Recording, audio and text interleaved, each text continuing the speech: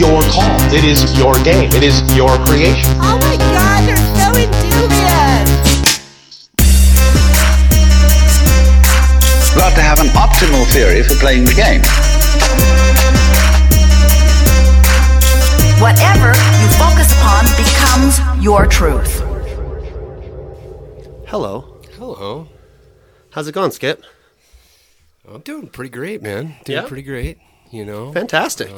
It's a beautiful day to be alive. It is. It's been a little while since I've seen you. Yeah. So why don't you tell the people out there for the Living Indubiously podcast what you have been doing?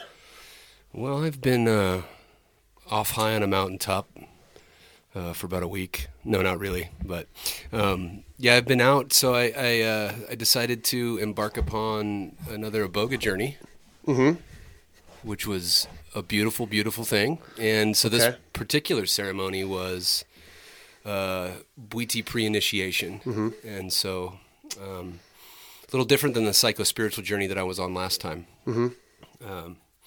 which was amazingly useful. It was we did another podcast on that experience if you guys want to check it out, and I tell the whole story about that first experience. But so the second experience was pre-initiation, which is the it's the ceremony before one would go to Gabon, Africa, and be initiated into the Bwiti tribe. Okay. And so it's a little bit of a different experience in the sense that, I'll give my experience with the last one for a little reference here. Going in, I had a whole lot of questions in my own life, and I was in kind of a sticky spot emotionally. And so going into the last ceremony, I had a lot of things to work through and work out. Probably still do in my life, but I got a lot of clarity. And so I came out of that experience with mega tears and just like a hard dose of the truth. And that's been beautiful in my life. So the past couple months I've been implementing that stuff. And so going into this, I didn't really have many questions. You know, I've been going through some personal life transitions. So going in and trying to get a little clarity on that stuff, but mostly going in to be able to do this pre-initiation to continue my learning and experience with Iboga as a healer. And that's been it's been pretty rewarding. So I got the opportunity, and I'll keep all the names out of this so that we keep everybody's identity secret. But I went into that helping this particular friend of mine who has been a Bwiti shaman for many, many years. Okay. And he was initiated and apprenticed with the 10th generation Bwiti shaman, the head honcho there. And so he's very knowledgeable and he's the best in the West as far as I'm concerned. So going and being able to do ceremony, I also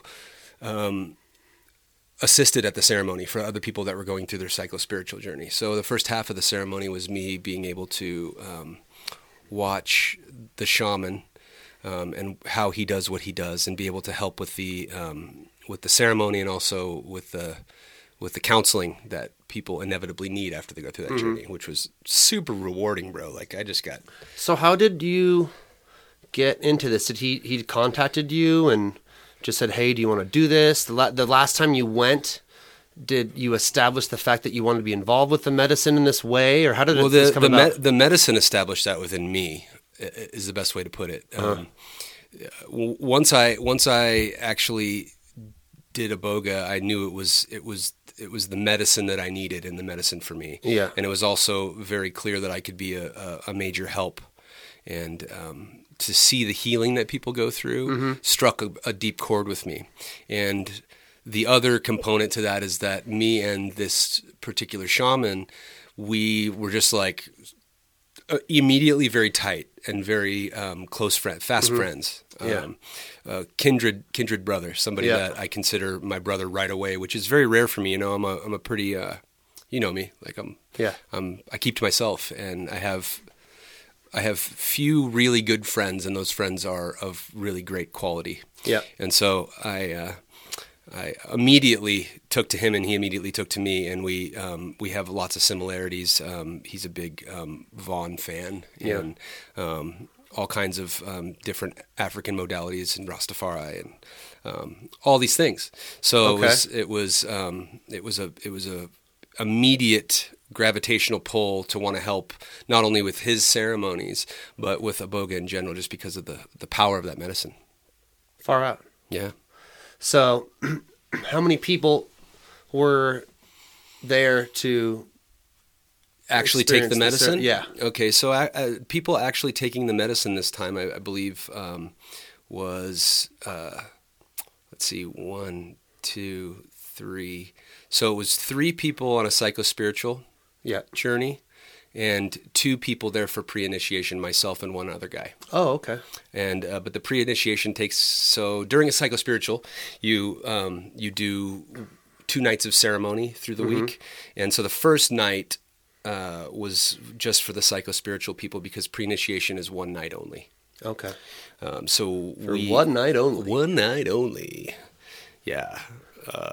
But so I'll qualify that by saying a psychospiritual journey, you take a good amount of Iboga to get you where you need to go, to get you the healing that you require. And I would say that. So last time when I had the mega journey, and it blew my mind open and my heart open.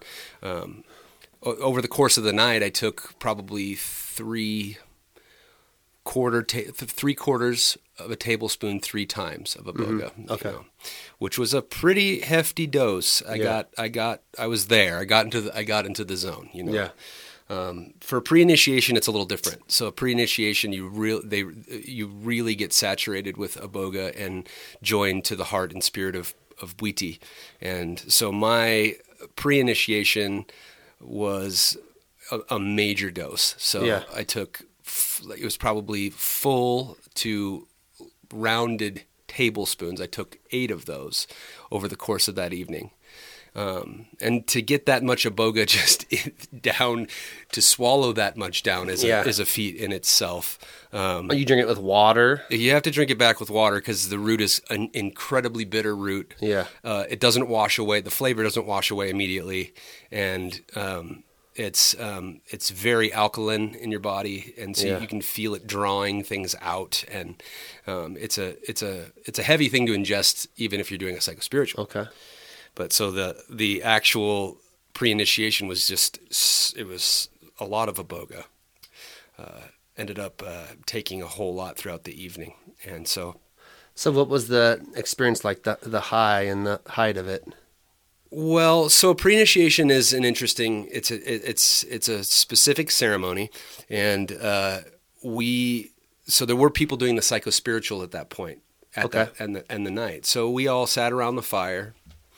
And there's a fire talk, and that's when you eat the medicine, and everybody waits until the medicine starts to work, until they start feeling the medicine, and then they're helped and guided back to their mats where they can lay down immediately and start journeying. Right. And so that happened. However, the 2 people that were pre-initiating, me and one other guy, we're sitting by the fire. And we sat for longer. And so we sat in the chair, and we probably took 2 times, 3 times as much Iboga as the people that had already been laying down. And so we're advised to sit there. And the next step is once that started kicking in pretty strong, we were to go inside and sit down, but we weren't laying. You don't go straight to your bed and lay down. We were sitting there and waiting, because you're still loading up on Iboga at that point. Yeah. And so pretty much every hour on the hour, we would take another heaping tablespoon of Iboga and sitting there on the steps watching everything. And so immediately the brother that was pre-initiating with me, he got pretty violently ill within an hour or 2. Yeah. And so he was dealing with some of that. So he might have not gotten all of the Iboga down, which just means you're going to have to take more. Yeah. So it's really a matter of keeping it down. So we're sitting there on the steps, and the journeying had begun for the psychospiritual clients. They were laying down and journeying and going through. And at this point, all the Bwiti music is playing. And Are you helping the people that are taking the psychospiritual? I only helped the first night because the second night, the pre-initiation night, I wasn't there. I was too gone. Yeah, it would have been difficult to walk. It would have been a little bit much, and I was so we were kind of spared that evening. There was somebody else helping. And so you sit there, and you sit there, and you sit there, and the iboga hits you some more, and you sit there. And then you take some more iboga, and you sit there, you sit there, you sit there. We sat there for a couple of hours, and then the shaman was. Then the pre-initiation starts, and so they dress you up in the traditional Bwiti garb, which was a grass skirt and some cat skins. Around the waist, and start putting this pygmy powder on you. And the pygmy powder is red and white. The Bwiti use red and white. Why is it called pygmy powder? It's made by the Pygmies, the Pygmy tribe. And so the Pygmy tribe was the first tribe to discover iboga. And if you know the Pygmies, they're the smaller people. And they were the ones that actually were the first to find the iboga. So they found it, yet the Bwiti tribe are the ones who ended up kind of really cultivating They start. I mean, yeah. tradition. So it was. They have a symbiotic relationship because they live in similar areas of the world. Got it. So they know each other and care for each other is the best way I could describe it to the best of my knowledge. Yeah. So it's called pygmy powder, and it's made with 70 different herbs and roots, and it's a very holy thing. And it's very difficult to get. And so at this point, the shaman is rubbing the pygmy powder all over me. I'm covered in white, right? The first step is to cover you all in the white pygmy powder. Yeah. As he's doing that, he's running his hand down my arm. There's just sparks, like welding sparks, flying off of where he's rubbing it. I'm in there, So just sparks are flying as he's putting this stuff on, which it felt amazing, So is this like a hallucination, or is this? I mean, when I think hallucination of iboga, it's actually probably something that's really there. You're seeing an energy that you don't normally see. Exactly. And so that's happening, and it was giving me sort of these goosebumps, and I was really feeling that, Yeah. And so you get dressed up. They put the grass skirt on. They put the head. There's a head covering, and all of these sacred. Yeah, you sent me a picture. Sacred artifacts. They put the red pygmy powder on. They dot your third eye with the red. They run it up your chin, up your chest. So this process of getting suited up lasted about 30, 40 minutes. And then I was instructed to take more iboga. So I took another big spoonful of iboga, which at that point was the last iboga. And you're already like super. Oh, I mean, I was like to the point where it was hard to stand up. And so I'm going to take the last one that I'm going to have to take that evening, so I got all of it down without anything coming back out. And so then you're instructed to sit in a chair and look at yourself painted up for an hour or maybe 2. Yeah. And instructed to tell the shaman anything that you see. Okay. And so I'm seeing my face is morphing. I just looked at myself and I saw myself I saw the soul of me, like who I really am, and I saw the power that I can hold in this world, my true power, my true force. Yeah. In the mirror, I'm seeing all kinds of entities. My face is morphing, and it was like this really powerful. The imagery I'll never forget. It was burned into my soul because I saw the Bwiti. I saw all these African animals, giraffes. Elephants, and even saw jaguars or big cats. I couldn't tell what kind of cat it was. Yeah. But flames are flickering. It's very dim light. And then after that process, I was instructed to lay down. I could finally lay down. And at that point, I really wanted to lay down. Yeah. I was like, it was hard to be in a human body. Did you vomit? So I laid down, and right when I laid down is when it felt like 3 doses of iboga hit me. Mm-hmm. It was just like, whoop, boom. Like I flew. Like typically with iboga, you have some more controlled visions For this particular journey, it wasn't like that. It was going so fast that anything I tried to do or journey to, I'd just get instantly whooshed past it, and it was just flying at me. And so I laid there, and I mean, I don't even know. There was nothing controlled about that experience for me. And so I was laying there, and eventually I got very trying to go with the flow. I got very sick, and I was, I had the bucket there. Yeah. Sorry if this is gross, but I had a bucket there, and I was, heaving into this bucket, and it felt like I filled the bucket up. I mean, that's how it felt, and this deep stuff, it felt like the core of my body was releasing stuff. So I went through the night and kept going into morning, and it's, maybe 7 or 8 in the morning, and I looked in the bucket, and it looked like there was nothing in there. Nobody took the bucket. I'm absolutely certain of that. Yeah. It looked like just a small amount of whatever was in there. And so all this energy, I know, just poured out of me, this deep despair that was caught inside the cells of my body. And so I could feel that all was out, and I felt rebirthed, honestly. I didn't have the release of the first one, which was like the relief from all of my misery, because I just didn't go in with a whole lot of misery. Right. This was just like because you've been doing really good since your first session. Exactly, really good, and making these implementing these huge changes, and just loving on myself big time. And but so I had so much iboga that whole day I was very, very in the medicines the whole day. Yeah. Like I didn't move until maybe 2 in the afternoon to even get up and use the bathroom. I was still like iboga will do this thing where it will, these just sheets of electricity come through your vision. It's like the time space is just being ripped apart, and it's just like everything's coming out of everything, in terms of like, you'll look at a candle and you'll see animals flying out of it. And it's like, the spirit world is just real and alive. And that was happening to me well into the next day. And just continued to implement. I just felt like a baby. I was kind of just like, everything's all good. I'm just here and I'm just resting. There was a whole lot of active thought, which felt really good. It was like a relief from my own mind. Through this process, there was other people that were there that were going through their experience and journey on rest day, and rest day is a day for integration for them.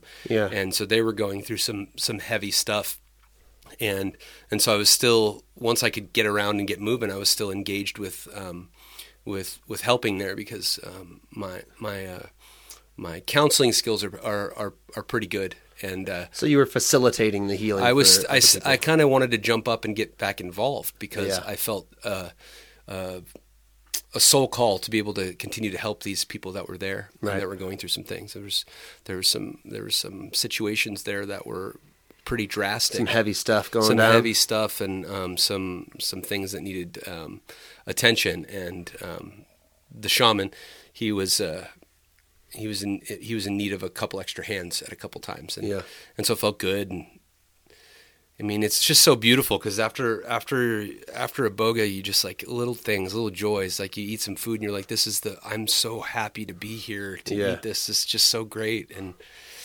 it was pretty wonderful and pretty magical, and it forwards my education so that I can continue on this path, which I'm deeply called to.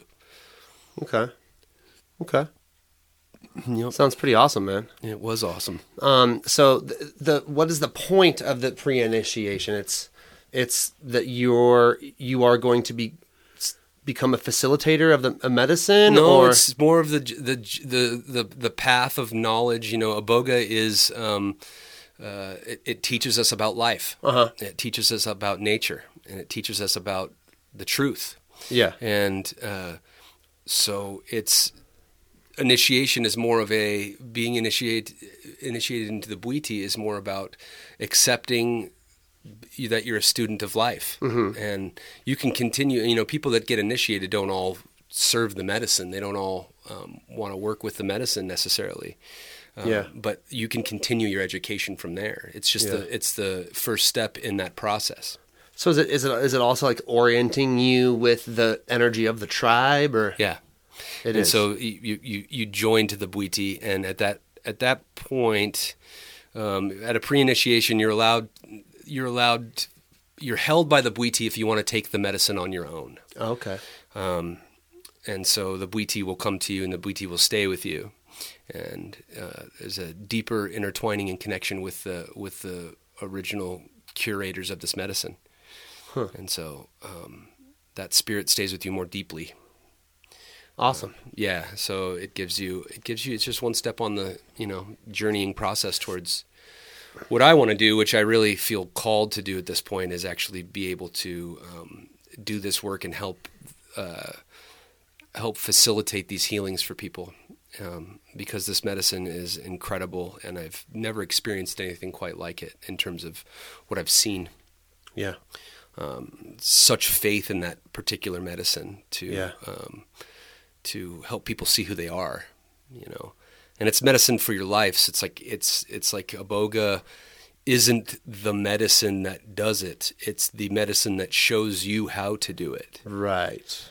And so that's important. So it's the difference between a drug and a medicine, essentially. Well, yeah, and in Western culture, in Africa, they didn't have that concept of drug use. There's no recreational usage of drugs in the old world. It was medicine to show you things so that you could become better on your own. Right. We have that perversion in our Western mind frame. Well, we have a lot of different quote unquote medicines that are more addictive and stuff. Exactly. In the the colonialization of Africa, there is obviously situations like that arise now. Yeah. But not with Iboga. Iboga's not like that. So it's just not fun enough, I think. I know lots of people in the spiritual community and people that are seeking truth. We'll take ayahuasca for instance. Ayahuasca has become popular in the West. Yeah. And now I know people that do ayahuasca and think they got to keep doing ayahuasca, and they think they have to continue it as if the medicine is what the medicine is. Like the medicine is the healing. Yeah. The medicine is a window into a world that if you can see the world, if you have some light to illuminate it, you can navigate it yourself. Right. And so the whole idea behind doing medicine is that you can make your life the medicine, where you can walk in your life and make discerning decisions that will take care of you and your loved ones. Like that's the point of medicine. Yeah. And so making that distinction is important, I think. Yeah, it's crazy having not done the medicine, but just being closely integrated with your energy, because we're very close in a lot of things that we do through our life and business and work and path, and experiencing the benefit. Mm-hmm. It's like I really genuinely don't feel like I need to take the medicine. I mean, not that I'm shut off to that idea. Yeah, and not everybody does. I mean, I think you've done a lot of work that's helped facilitate healing for yourself, which is work that Iboga would show you how to do anyway. Yeah. So it's not necessary. It's not necessary unless you have questions you can't answer. Yeah. Things you don't see about yourself, or ways in which you hurt yourself and don't like how you do that. What about health ailments? What about people with cancer? Seizures? I have such faith in this medicine, and the shaman has seen so many things, and I've read so many cases of people healing some really amazing. Well, how just you take it and then it heals it, or does it show you the emotional blockage that's creating it? Or? Well, Iboga is a very intelligent medicine. Yeah, it's a master ancient spirit, and it's a technology that we will probably never understand. Yeah. It does stuff in realms that we don't truly walk in that often. Okay. And so it will go in and be a different experience for whatever the intention is and for the person that's taking it. Mm-hmm. And so, yeah, I'd say that first of all, you have to want to be healed. One of the traps of wanting to be healed is, do you really want to be healed? What does that mean? A lot of people say they want it.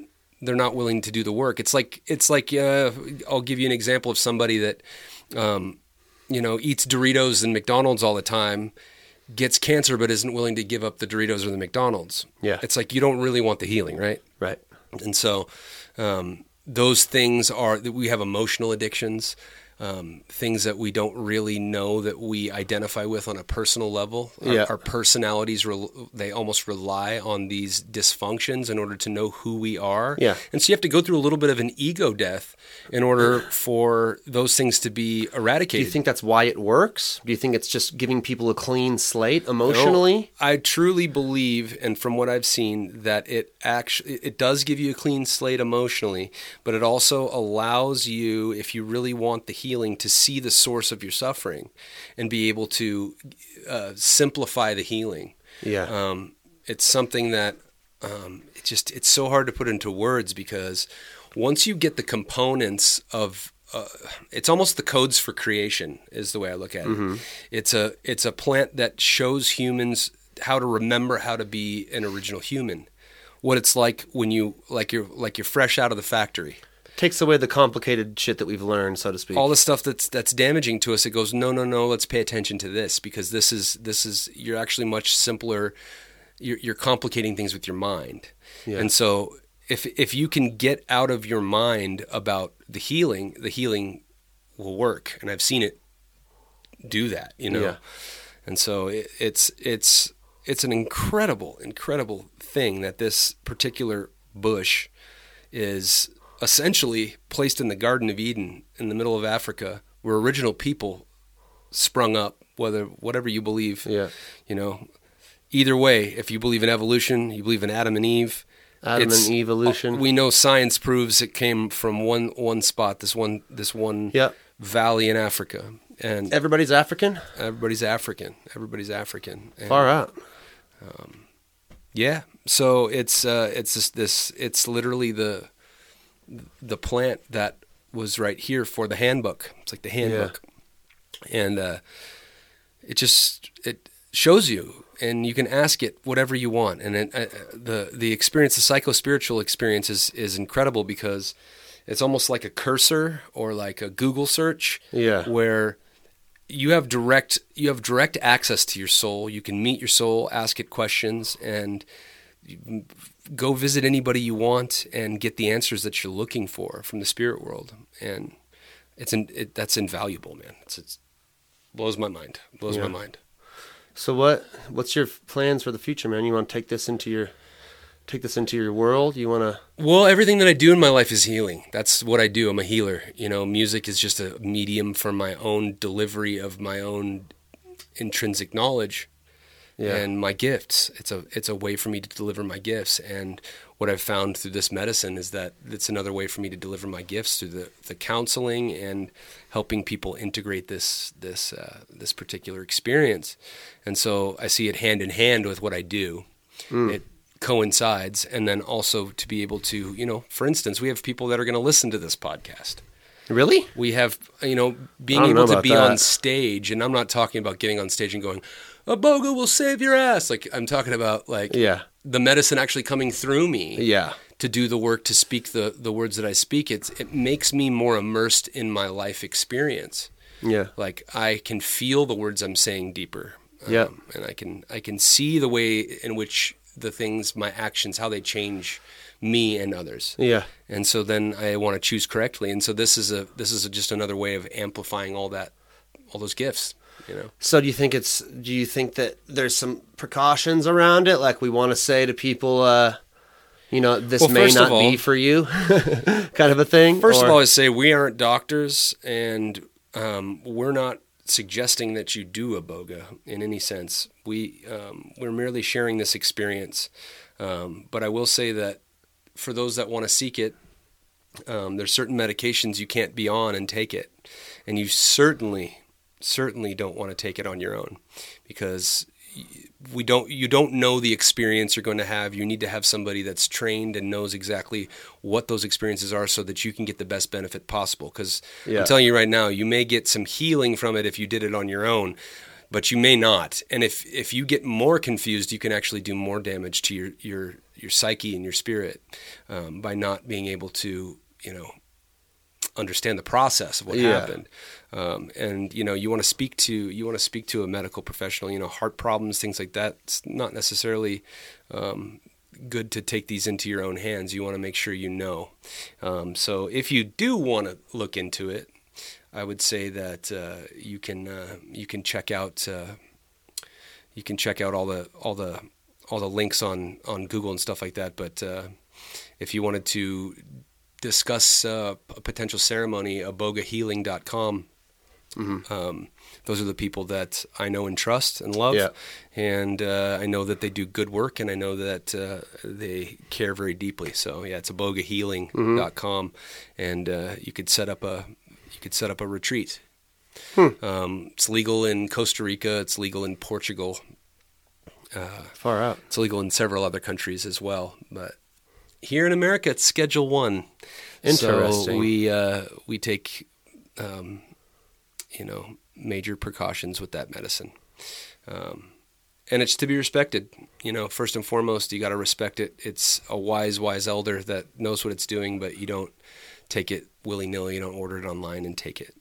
It's an experience that's worth your effort and time to make it as comfortable and as influential in your life as possible.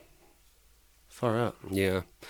Really good, man. I feel way more grounded in my original understanding after the first journey. I feel like I got a whole lot of grounded, rooted peace from it. Yeah. Like I feel immersed in my life. Like everything is just good, reassuring. Fantastic, bro. I'm happy for you, man. Yep. That's what I want for you. Yeah. It's a joy. And so it's a good thing, I think I haven't really come across any. I've been on a path of trying different medicines pretty much my whole life. Yeah. And I haven't found anything that's like this master healer. It's something that is beyond this world. And so do you feel like it's your kind of your past of trying different substances that you thought may bring you closer to some sort of understanding or some sort of a just even feeling of happiness that ended up leading you to this medicine? All of my drug is, so I've been some type of addict my whole life. Yeah. And every single drug was an effort to find peace within myself because I didn't truly love who I was and didn't see me for who I was. Mm-hmm. Didn't see my value and was trying to find relief from that. Yeah. And the only medicine that I have actually found that has shown me the way is Iboga, because it showed me how to love myself and that I didn't need anything to do that. And so it's the antithesis of addiction. It's the other side of addiction, which is why were you addicted? Because that was a Band-Aid.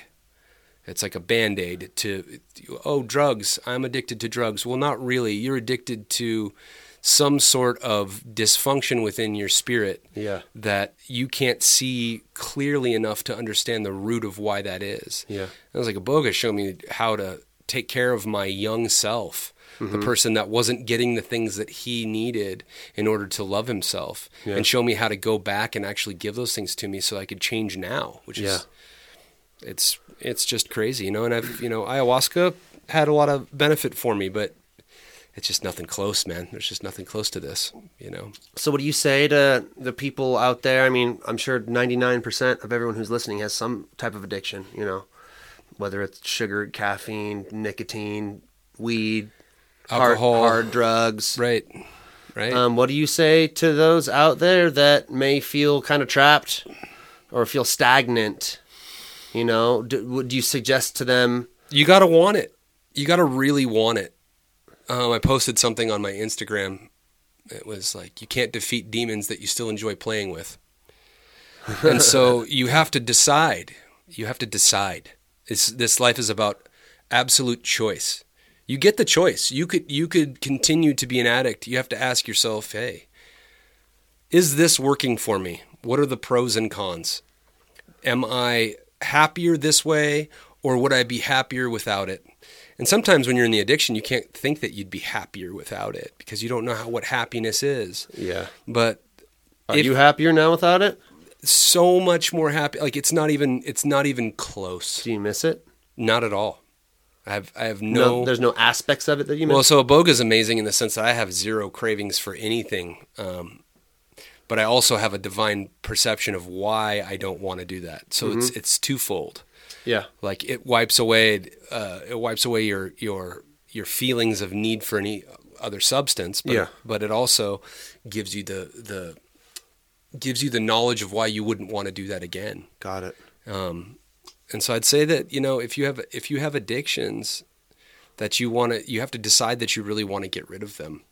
And if you decide you really want to get rid of them, you have to have ultimate faith that there's something out there that's better. You have to have something. Addiction is funny because you have to have something else that you want to do. Yeah. You have to focus your energy on something you love. Right, because you can't just focus your energy on not doing drugs. You have to focus it on doing something I'd else. say if you focus your energy on not doing drugs, it's a surefire way to do drugs again. That's kind of like the AA or NA approach, is let's all focus on not doing drugs, which can work, but... It can work, you have to white knuckle your way out of everything. You're just kind of addicted to the other thing. I don't know if it's much happier, but it's definitely sober. But you don't want to just be sober and miserable. You want to be sober and happy. One thing I've noticed that I feel, because I have gone to NA a bunch of times, and I still continue to go every once in a while, is that the benefit to me that I see is that someone who is really stuck on the train of addiction, and you stop, you're essentially white knuckling, unless you have this, profound Iboga experience or some sort of like epiphany. Like this is a way that you can go and, have a kind of a community and talk to people about it and stay in the energy of there is hope, because you go to NA and there's a bunch of people there that have been sober for years and years and years. Now for me, the downside of it is that, like, now I went to one a little while ago, and it just felt like a bunch of people that are still in a vibration of addiction, which is why they need it in order to help them out of it. And myself, I don't feel any urge or addiction to where it didn't lift me up so much. Well, there's such thing as being addicted to being an addict as well. Yeah. I'll give you my view on it. It's like being an addict. They tell you to never. You're always an addict once you're an addict. Yeah. Which I agree with to some degree, but the problem with that is that when you're an addict forever, all you do is think about that. Mm-hmm. And what I choose to do is remember. Yeah. I will remember the misery regularly. Yeah. But I don't dwell there. I immediately go, gratitude. Yes, I remember, and I'm so happy for where I'm at. Yeah. And then I take that happiness and I steamroll that into a project that I'm working on. It makes me, so I don't build momentum in that direction, because you don't want to sit there and dwell on the fact that you're an addict. That's not healthy. You do want to, however, remember your addictions. Yeah. You want to remember how miserable you are, and then immediately feel the gratitude, elevate that emotion up high, feel that gratitude for where you're at, and then move on in your day with that gratitude. Yeah, I do believe there are some people that are at such a state of their addiction where they don't really have a whole lot of gratitude to focus on regarding their addiction. And in those cases, I do believe that that something like an NA or a group, can really help. I mean, there's people that the 12-step program has helped it's a good thing. A lot of people. One thing to keep in mind about AA, I forget the guy's name, Tom something. What is his name? I don't know the guy's anyway, name. A guy who wrote the program, one of the lines in the book is that in order to, have cessation from drugs and alcohol, you have to have a revelatory spiritual experience. Yep. And that's why they focus on God, and a lot of people get turned off to that. Higher power. Atheists, higher power. But the truth remains that something has to change, and sometimes Iboga can be that, or a deep meditation can be that. Something that changes your life. Somebody, a loved one passing. These kinds of things can do those things because you need something to shake you out and break you out. Yeah. And it's my shake and break, baby. My understanding, and I'm don't quote me on this, but I've heard this from several sources, that his spiritual experience was actually an LSD trip. Yeah. Can we fact check that? you over there? We're not exactly Joe Rogan, so we don't have. We don't have a fact a checker guy in here. But yeah, it's We do need to look that up, though. I want to find that information out. But that's something that shows you yourself is not a drug. Something that takes you from yourself is a drug. Yeah. And the same medicine that showed you yourself can eventually take you from yourself if you continue to use it. Yeah. And so these are things you have to keep in mind when doing any of these medicines. Like, so do you think about that in regards to Iboga, for of example? course. Well, I'm like, I grew up in the West. I grew up in this culture, in this society, although I think much differently in a more mystical sense. Yeah. I still look at it and go, oh, what, you're going to take a drug to get rid of drugs? Yeah. And right there, that's the perversion, because that's not true. And so you have to remember what you're doing and remember why you're doing it at all times. And Iboga is not recreational. You're not gonna go, oh, cool, I'm gonna take Iboga today, Because it's not fun. It's not. It doesn't have that value, because it's so potent and powerful. Yeah.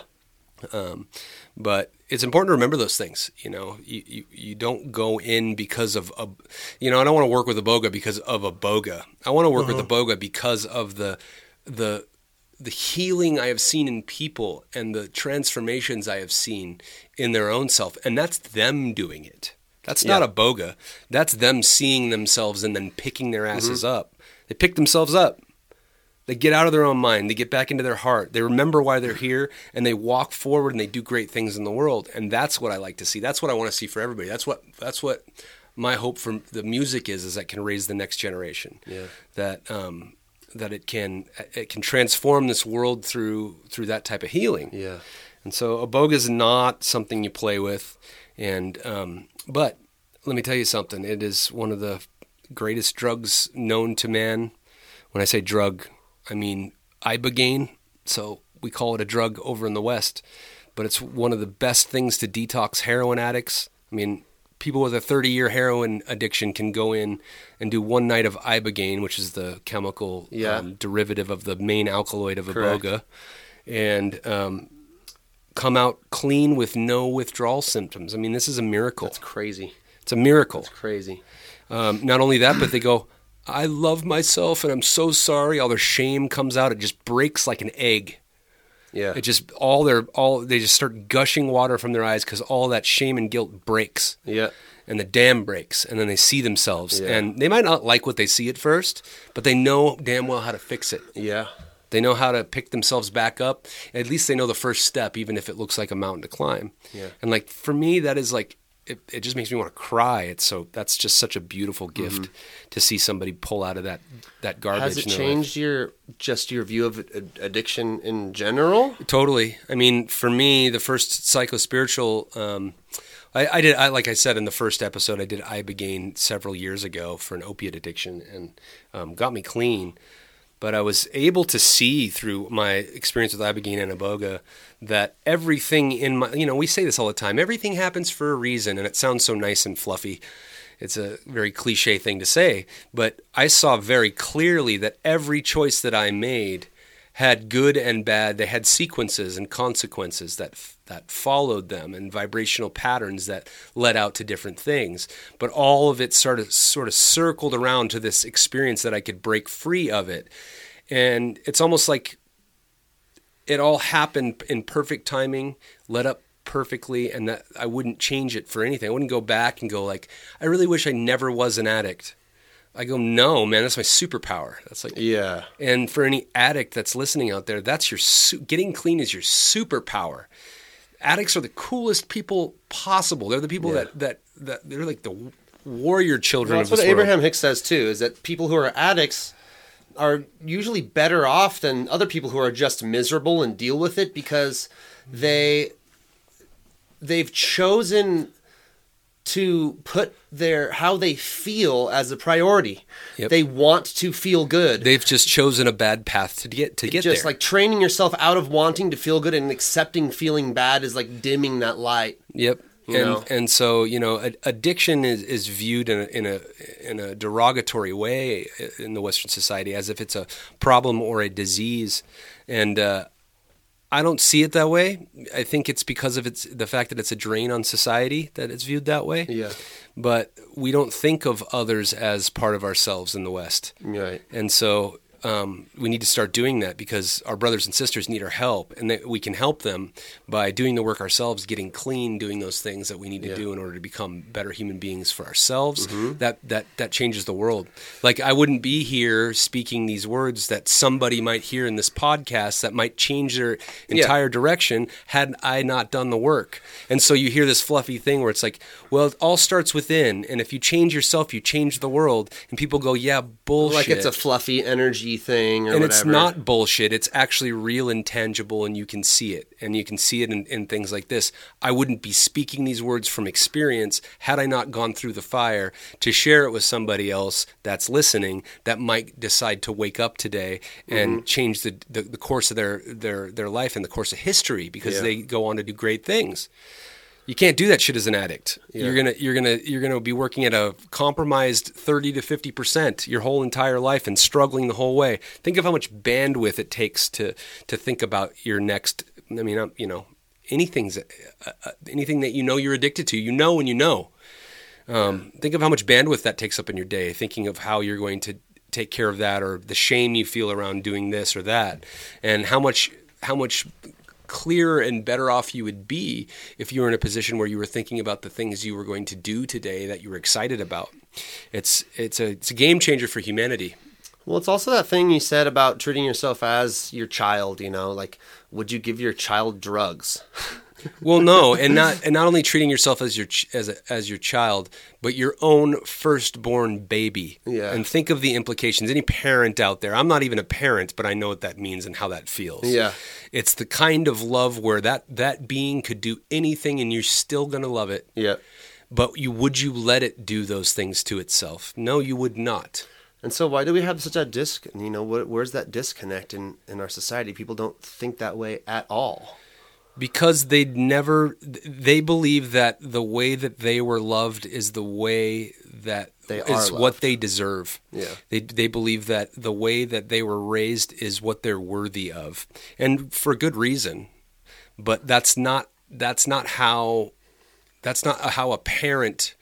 You can go in and break the chains of ancestry and trauma by becoming giving yourself exactly what you deserve, which you deserve everything as a child of God. You're here on this planet just like everybody else, and you deserve the best. And you'll return to the source again, and the source eternally loves you. And that's one of the things Iboga gave me too. I got to go see my soul, and my soul looked at me. He was me, but he was like, he was wearing different clothes and a shirt I had on like 10 years ago and a hat I used to wear, and it was me. And how much he loved me was obvious through his look and his embrace, how source, how God, how the creation of all, the energy that created everything, how that views you. Yeah. And it views you like a firstborn child. It views you that way. And if you do that, then you are resonating with that God energy. Yeah. And you can essentially do anything on this planet that you want to do because you now have permission to do it.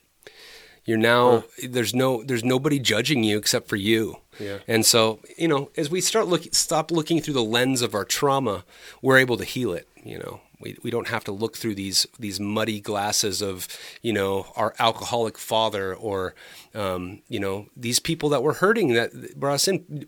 Imperfect beings brought us into this world. And you can't expect them to do anything but treat you exactly how they view themselves. And so you just got to go in and do better and know better.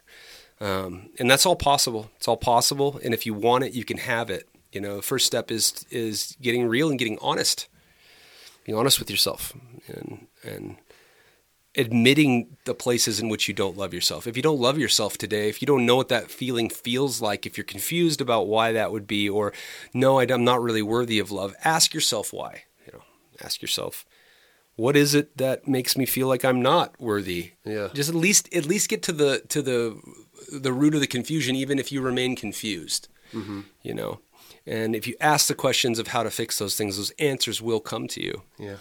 And Iboga can help. I highly believe in this medicine, and I highly believe in the power that's in each and every person on this planet. You don't need a boga. You can do it in other ways. There's a myriad of other ways to do it. And, but your duty as a person on this planet is to do that for other generations. It seems like the iboga is just really the facilitator of opening that door to the self-love, and the self-love is the cure. It'll just show you yourself. It'll show you the truth about yourself. Yeah. And if you're willing to look at it, you can change it. You can change it. If you're not willing to look at it, I don't know what to tell you. What sort of implications do you feel like it has for you as a musician, as an influencer, on stage, on tour, well, it tied making music? Yeah, totally, dude. It tied me directly to the feeling that that I truly do love who I am, and I know how to break the chains for my own bloodlines and ancestry. Uh-huh. I know how to heal myself for the benefit of all, which allows people to walk the path to heal themselves as well. Yeah. And so I feel intrinsically tied to every single human being, even the ones that are suffering. Mm-hmm. And so it just amplifies my ability to get on stage and do this work, because I know what I'm truly doing. I know why I'm there. I'm not blind to the fact that, there's been times in my life where it was an ego game to be on stage. Yeah. Now it feels like a service to myself. It feels like a service to others. Yeah. It feels like I am doing the thing in which I chose to come in and do. Yeah. To deliver the thing I chose to come in and do. And that feels really good. It feels really good. It feels like I'm at peace and at home with it now, Where before I was like, why am I doing this? What am I doing? I mean, not always. These aren't new perceptions for me, right. But to hold them, and in times of anxiety, to be able to go back home to my heart, in times of confusion, times of conflict, and go back and go like, oh no, this is a passing moment. Yeah. Stuff like that just gives me peace. My mind doesn't interfere so much, So do you feel like you're healed, or do you feel like there's more work to be done, or how does that feel to you? I think it's funny if you're to say, I think I'm healed, right? There's part of me that doesn't like that, but the truth is that we're always already healed. Yeah. It's how effective we are at getting out of our own mind and out of our own way. And so, like, you're perfect. You're not becoming anything. Yeah. You're actually perfect just the way that you are. You're actually perfect. Behind the scenes, you're a complete being. So, in a sense, the way that you become it is by realizing that you already are it. Yeah, you realize you realize the ways in which your mind mucks it up, the ways in which your mind gets in the way of you experiencing that peace now. Well, then how do we grow, though? If we're already there and we're already perfect, how do we grow? Well, it's a process of refining our own experience, right? So it's a process of actually feeling the emotions of being there. Because if you can't feel the peace and joy of being an enlightened being, then you're not an enlightened being, because it's an energy field of emotion that you feel at peace and at oneness. And when you're there, you're there. The problem with enlightenment is you pop in and out of it constantly. Yeah. You're in and out of enlightenment. It's a garden you have to water, man. Like, you can't just plant some squash out there, give it a little water, and it's happy today, and you go, oh, I got squash forever. Yeah. It doesn't work that way. You take care of your squash plant, you have to get up in the morning and you got to say some prayers to it. You gotta rub it with a diaper, whatever you do. Okay. Whatever your squash ceremony is. Squash polishing ceremony. Exactly. So you have to garden it. You have to tend to it, and so you pop in and out of these states all the time. It's your frequency in being able to get back to it that determines whether or not you've made it there.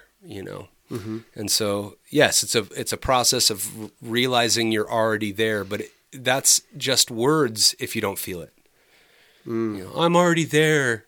I'm already there. I'm already there. If you don't feel that way, if you don't feel that way. Yeah. But the moments when you feel that way, there's nothing that can, there's nothing that you can get that you need. Well, there's a difference too between knowing it and feeling it, because it's like it makes sense that we're already there. If the simple fact that there's always more to grow means we'll never be done growing. Right. Therefore, where we are is as good as we'll ever be. It's just that's simple logic. If growth doesn't stop, then you're as good as you'll ever be, but the progress will continue. It means you never arrive at a destination. Yeah. And so if you're not arriving at a destination, how can you prejudge the fact that you need to be better or you think you're worse? You can't. That's your own judge. That's the own witness. Yeah. Taking over. Yeah. So that's the way to intellectualize it, so to speak. Okay, yeah, that makes sense. Mm-hmm. Makes sense that we're already there because we're going to always be growing. Therefore, we're already there. But then to actually feel it, I think when something makes sense, it doesn't. That you're only halfway there. Yeah. Because you have to test it with your own heart. How does it feel? Yeah. Because if you can't feel it, thinking it makes no difference. You can get caught in thoughts forever. Yep. That's true. But so I would say that feeling, what the feeling of enlightenment feels like is, the passage I like is Matthew 13:12 in the Bible, which is Jesus was speaking to his disciples and he was like, for he who has everything, more will be given. Yeah. And for he who has nothing, more will be taken away. Yeah, that's a good one. It took me a long time to realize what that meant. And my analysis of that is that in the moment of enlightenment, you have everything, you need nothing, and it's all here right now. And that's when the channel of non-resistance opens up in the universe. The vortex. Yeah, it's the vortex that Abraham talks about. And then that's when everything you've ever wanted or believed you were worthy of having is coming right to you. In fact, it's already coming to you so much you already feel as if you have it. You need nothing. Yeah. And then when you feel like you're separated from it, keeps getting taken from you because you need something. You need something that's the believing that if you get this thing, you're going to feel happy. Like, for instance, I'll give you an example. I had an experience recently where I was, due to COVID and moving and all kinds of stuff, I had no money. Zero. I was like running out and, couldn't afford anything. And I'm like, oh, if I just had some money, I'd be so much happier. Yeah. I'd just be so much comfortable. And some brilliant stroke of goodwill came my way and I was able to get some money. And I had a little bit of money.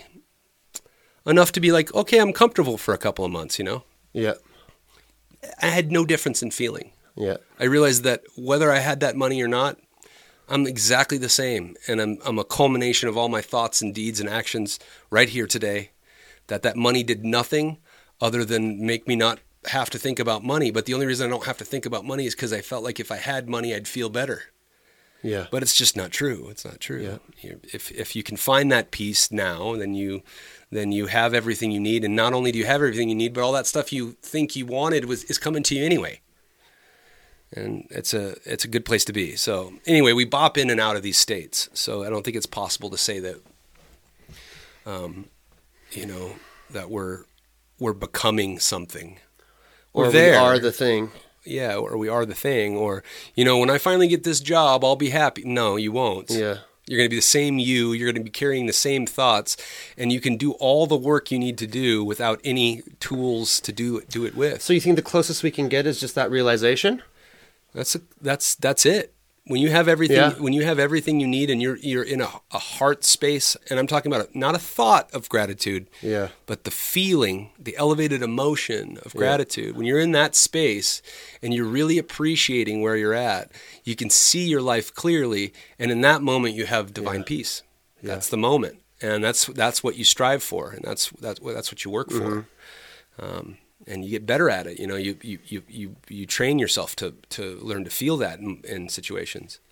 And get into a situation where you're struggling. Let's say you have a broken foot. You broke your foot today. Ah, shit, I broke my foot. Oh, this sucks. I can't walk. And you start thinking about all the ways you can't walk. Oh, I'm in pain. Oh, this is really... Yeah. Well, you can actually take that. I've done this, so I know it's possible. You can look at that foot and go, I have a broken foot. What a miracle it is to feel that.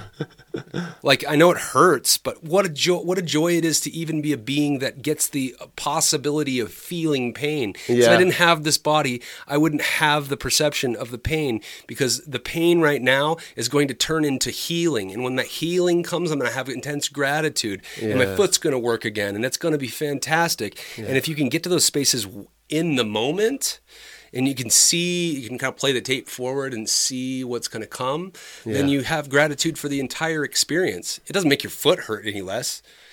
It's not going to take away the pain, but the need for the pain to go away is the problem, right? Mm-hmm. It's like, oh, we need to be in bliss all the time. No, you don't. You wouldn't have came here if you needed to be in bliss all the time. Yeah. Because you were already in bliss. You came here to grab a body and to do this cool experiment. It's like an interactive experience with pain and pleasure. You get to go through and run the gamut of all the stuff, and that's a 3D interactive puzzle. It's freaking awesome. Like I had that feeling. I was laying in the hospital. I had a lung infection. I was getting IV antibiotics, and I'm, at tail end of a flu, and I was like, I felt like I got hit by a truck, and I'm laying in a bed, and I should be down recording. I should be down mixing an album with Evan and all these things, and I'm just like, what a life, man. This is such a trip, and I'm grateful for it. It's like I can feel that gratitude now, knowing what it's going to be like later when it's transcended, because it always goes away. That's good, man. Or you die, and then what does it matter? Right. And so it seems like we've both been practicing this our whole lives, and it's just been instilling in itself stronger and stronger, because the next big thing that seems like a disaster will pop up, and we get to draw upon the past experiences in which it actually didn't turn into a disaster. In fact, it was a blessing. Mm-hmm. And so the key is, right at the beginning, instead of going into the feeling of suffering, view it as this contrast that we're using as a catalyst through which we can experience more growth and understanding. Yeah. Kind of a thing. Yeah, totally. It's like, I want the audience right now to think of the most amazing healing moment that you've had recently or in your life. There's a moment you were at a sweat lodge, or you just got out of the hospital, or something happened and this immense feeling of healing washed over you, because we've all had those moments. That wasn't possible without pain. You could not get to a healing moment without pain. You'd just be like, oh, I'm healed forever. The joy in that, there's joy in that, and there's poetry in that. Like you can really feel that. Like if you're like, well, okay, those moments of healing are not possible without the pain. That means you can give thanks for the pain while it's here. If you can be in that moment while it's here and know it will pass and it's all temporary, you can remain equanimous in your thoughts, And it's just the trick is remembering it right at the beginning, because it's so easy to get into the pattern. You get caught. Oh, something shitty happened. It reminds me of my when I had my transplant, how painful that was, and because they can't give you opioid, or they can't give you painkillers really. I was basically taking Tylenol, and they gave me an epidural, but the epidural didn't work. So after the transplant, I was in an insane amount of pain, more than I've ever been in, and it was about 5 days where I was just like laying in the chair, like moaning. They were coming in and asking me to be quiet because I was keeping people awake. And how dare they?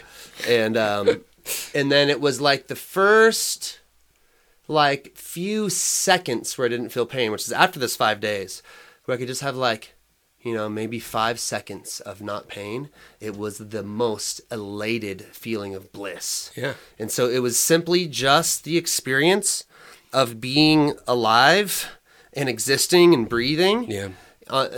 Versus, up against the contrast of all that intense pain was magnificent, Yep. I think about that feeling a lot when I'm, just wanting to kind of maintain that perspective of what a blessing it is just to exist at all. Yep. Even the moments of blah, like we all have those moments. Like maybe it's not intense pain, maybe it's apathy, maybe it's like boredom. I don't feel anything. I'm numb. Those all equate to some level of pain within ourselves, and we can start digging and go, what does that feel like I know I can't feel anything right now, but maybe it's just because I don't want to feel it. What am I actually feeling? I think it's not being aligned with your higher self. Well, it is, but just knowing that won't get you back there. So Yeah. it's like my tools for that is like I can't feel anything. I can't feel any gratitude right now. I can't see. You can just start to coax yourself and talk to yourself a little bit and go, where is this feeling? Where am I actually? I don't have to feel good right now. That's okay to not feel good. I can feel nothing right now. That's totally fine. I give myself permission to just be exactly where I am right at this moment. That's okay.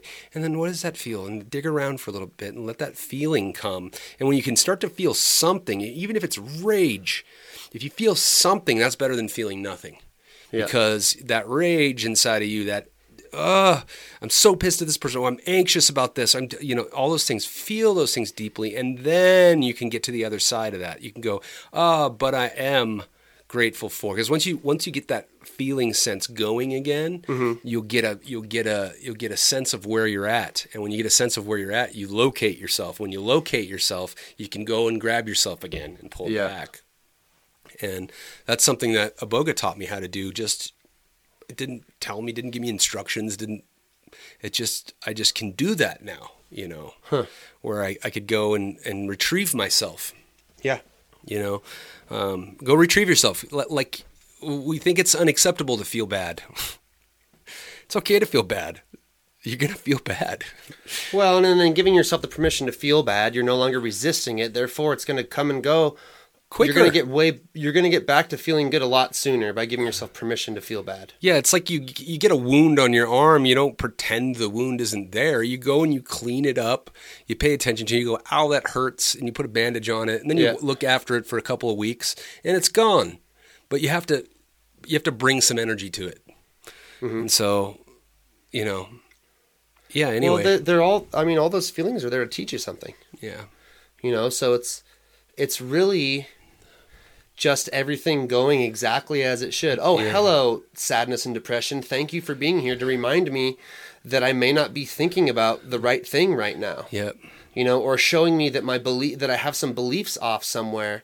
I'm seeing this one particular situation in my life as a death sentence when really, if I think about it, it's not, because it never has been before. So it highlights things. It highlights for us where we go out of sync unknowingly, Yeah, and you just touched on something that's interesting, like thinking something might be a death sentence is just getting in touch with our intrinsic natural fear of death. And I'd say that one of the most transformational things is if you can really start to get in there and feel it.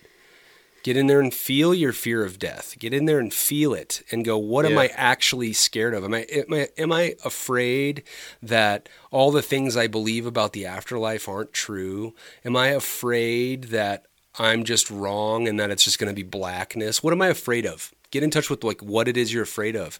Because if you can feel it, then you're not running from it. Yeah. It's okay to be scared of something because the answer will come to why you're scared of it. And there'll be a doorway for healing at some point. But if you are not willing to look at it, you've made a 7-story high demon when it could just be a little, toddler-sized demon. A pocket demon. And then you go I'm not too scared of you, and I can keep you around me and keep you closer to me than I would if I'm like, oh, lock that in the closet because I'm so scared of it. Right.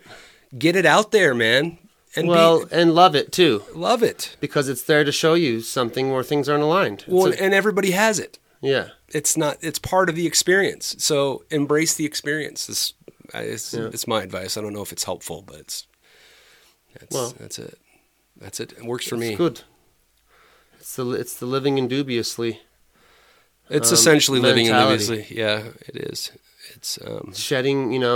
A big part of our journey has been shedding the fear of death. Mm-hmm. It's been forced into us by our quote unquote disease, which is just this other form of contrast, which has brought us all this blessing. It's been forced into us this. Awareness that life is temporary and death is imminent. And so right now is really what we have. So it's been our blessing, and the information we brought through as the living indubiously motto and ideology. Yeah. The good thing to remember is that love is the natural order of things. Your soul lives in your heart. Your heart is a feeling center of the universe. It's your portal and gateway to other worlds. Yeah. And so love is this. Everybody goes like, well, how can love beat fear? Or, they feel like, they're opposing forces. And they're actually not. It's the same force. Fear is actually much smaller because it's only of the mind. Yeah. Fear is only of the mind. It's a fabricated thing. 90% of the things you're scared of, you've gone up and you've thought about it, which has created fear. Well, it's also true. I mean, I believe that all emotions are love, even the fear. Even fear, it's a perverted. It's like the baseline. It's the baseline. So it's like, why do you have fear?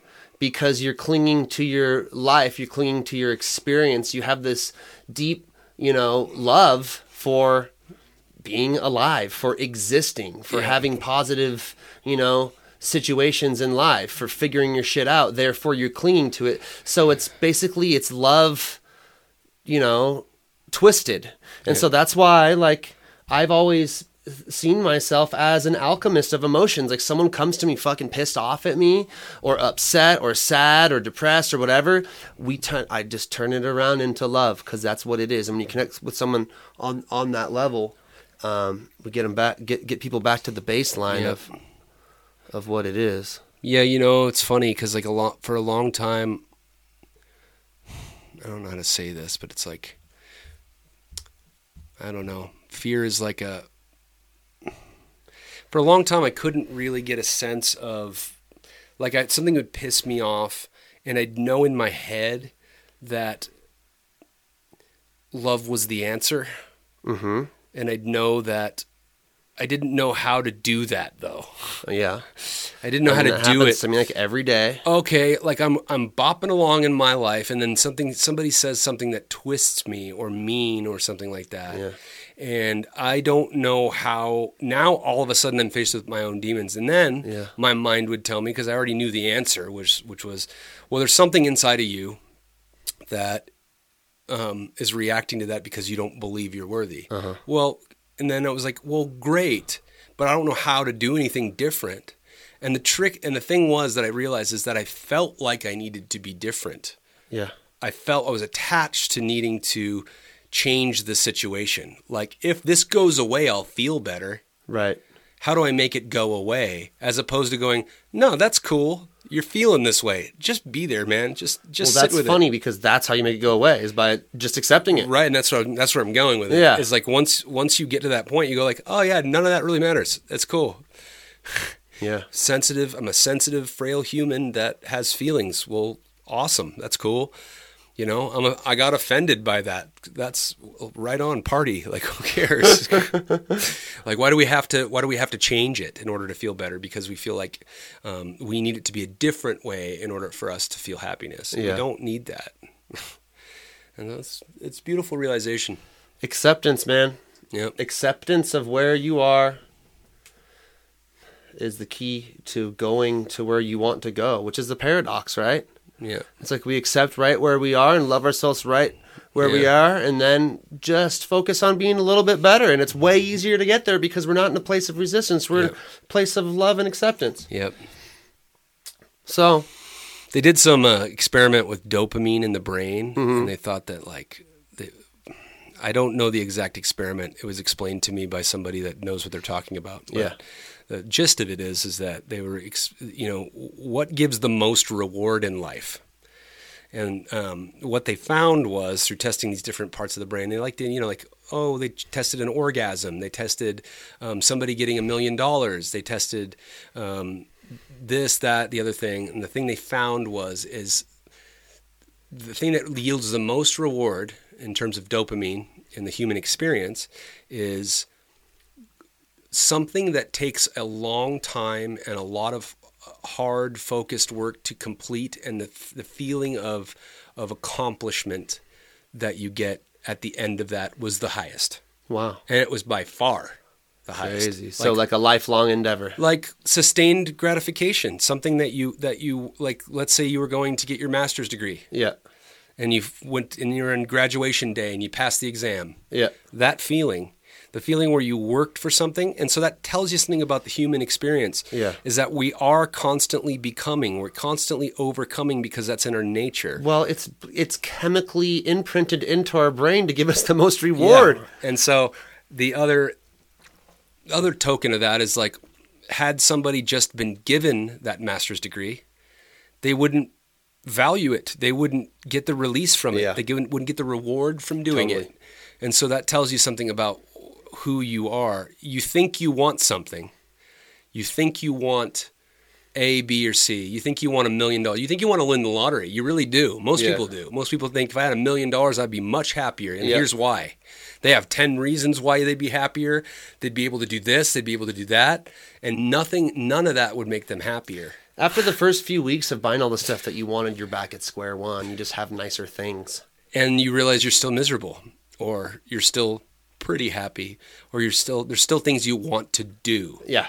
There's still things you want to complete. There's still things you want to achieve. And so achievement's the highest. And so that tells us that while we're in the thick of it, when we're trying to achieve something and we hit the misery point, that's a great point to be. Yeah. You know, I thought that was pretty interesting. That's dope, dude. I mean, I've known that for myself. Things that have taken the most work and concerted effort over a long period of time. For example, my sobriety. Getting to a point where I'm happy and stoked and comfortable, not needing any kind of substances in my life. I feel fucking great, dude. Not to mention, you know what a hill that is to climb. I feel so it gives hella proud of myself. Totally. You know? Like, Totally. I feel just better. I just feel it's just one of those things where it's like, yeah, man. Yeah, I've proven to myself yeah, bro, that I can do it. That's true. And anyone out there who's listening, all this stuff is available to anyone. It's just applied practice. Mm-hmm. All starts with the self-love and the belief in the fact that you can do what you want to do as long as you really, truly want to do it. Yep. It's easy. Well, and another thing is you're not going to be happy unless you do. Yeah. So don't fool yourself into thinking that, oh yeah, well I want that, but I want that, but no.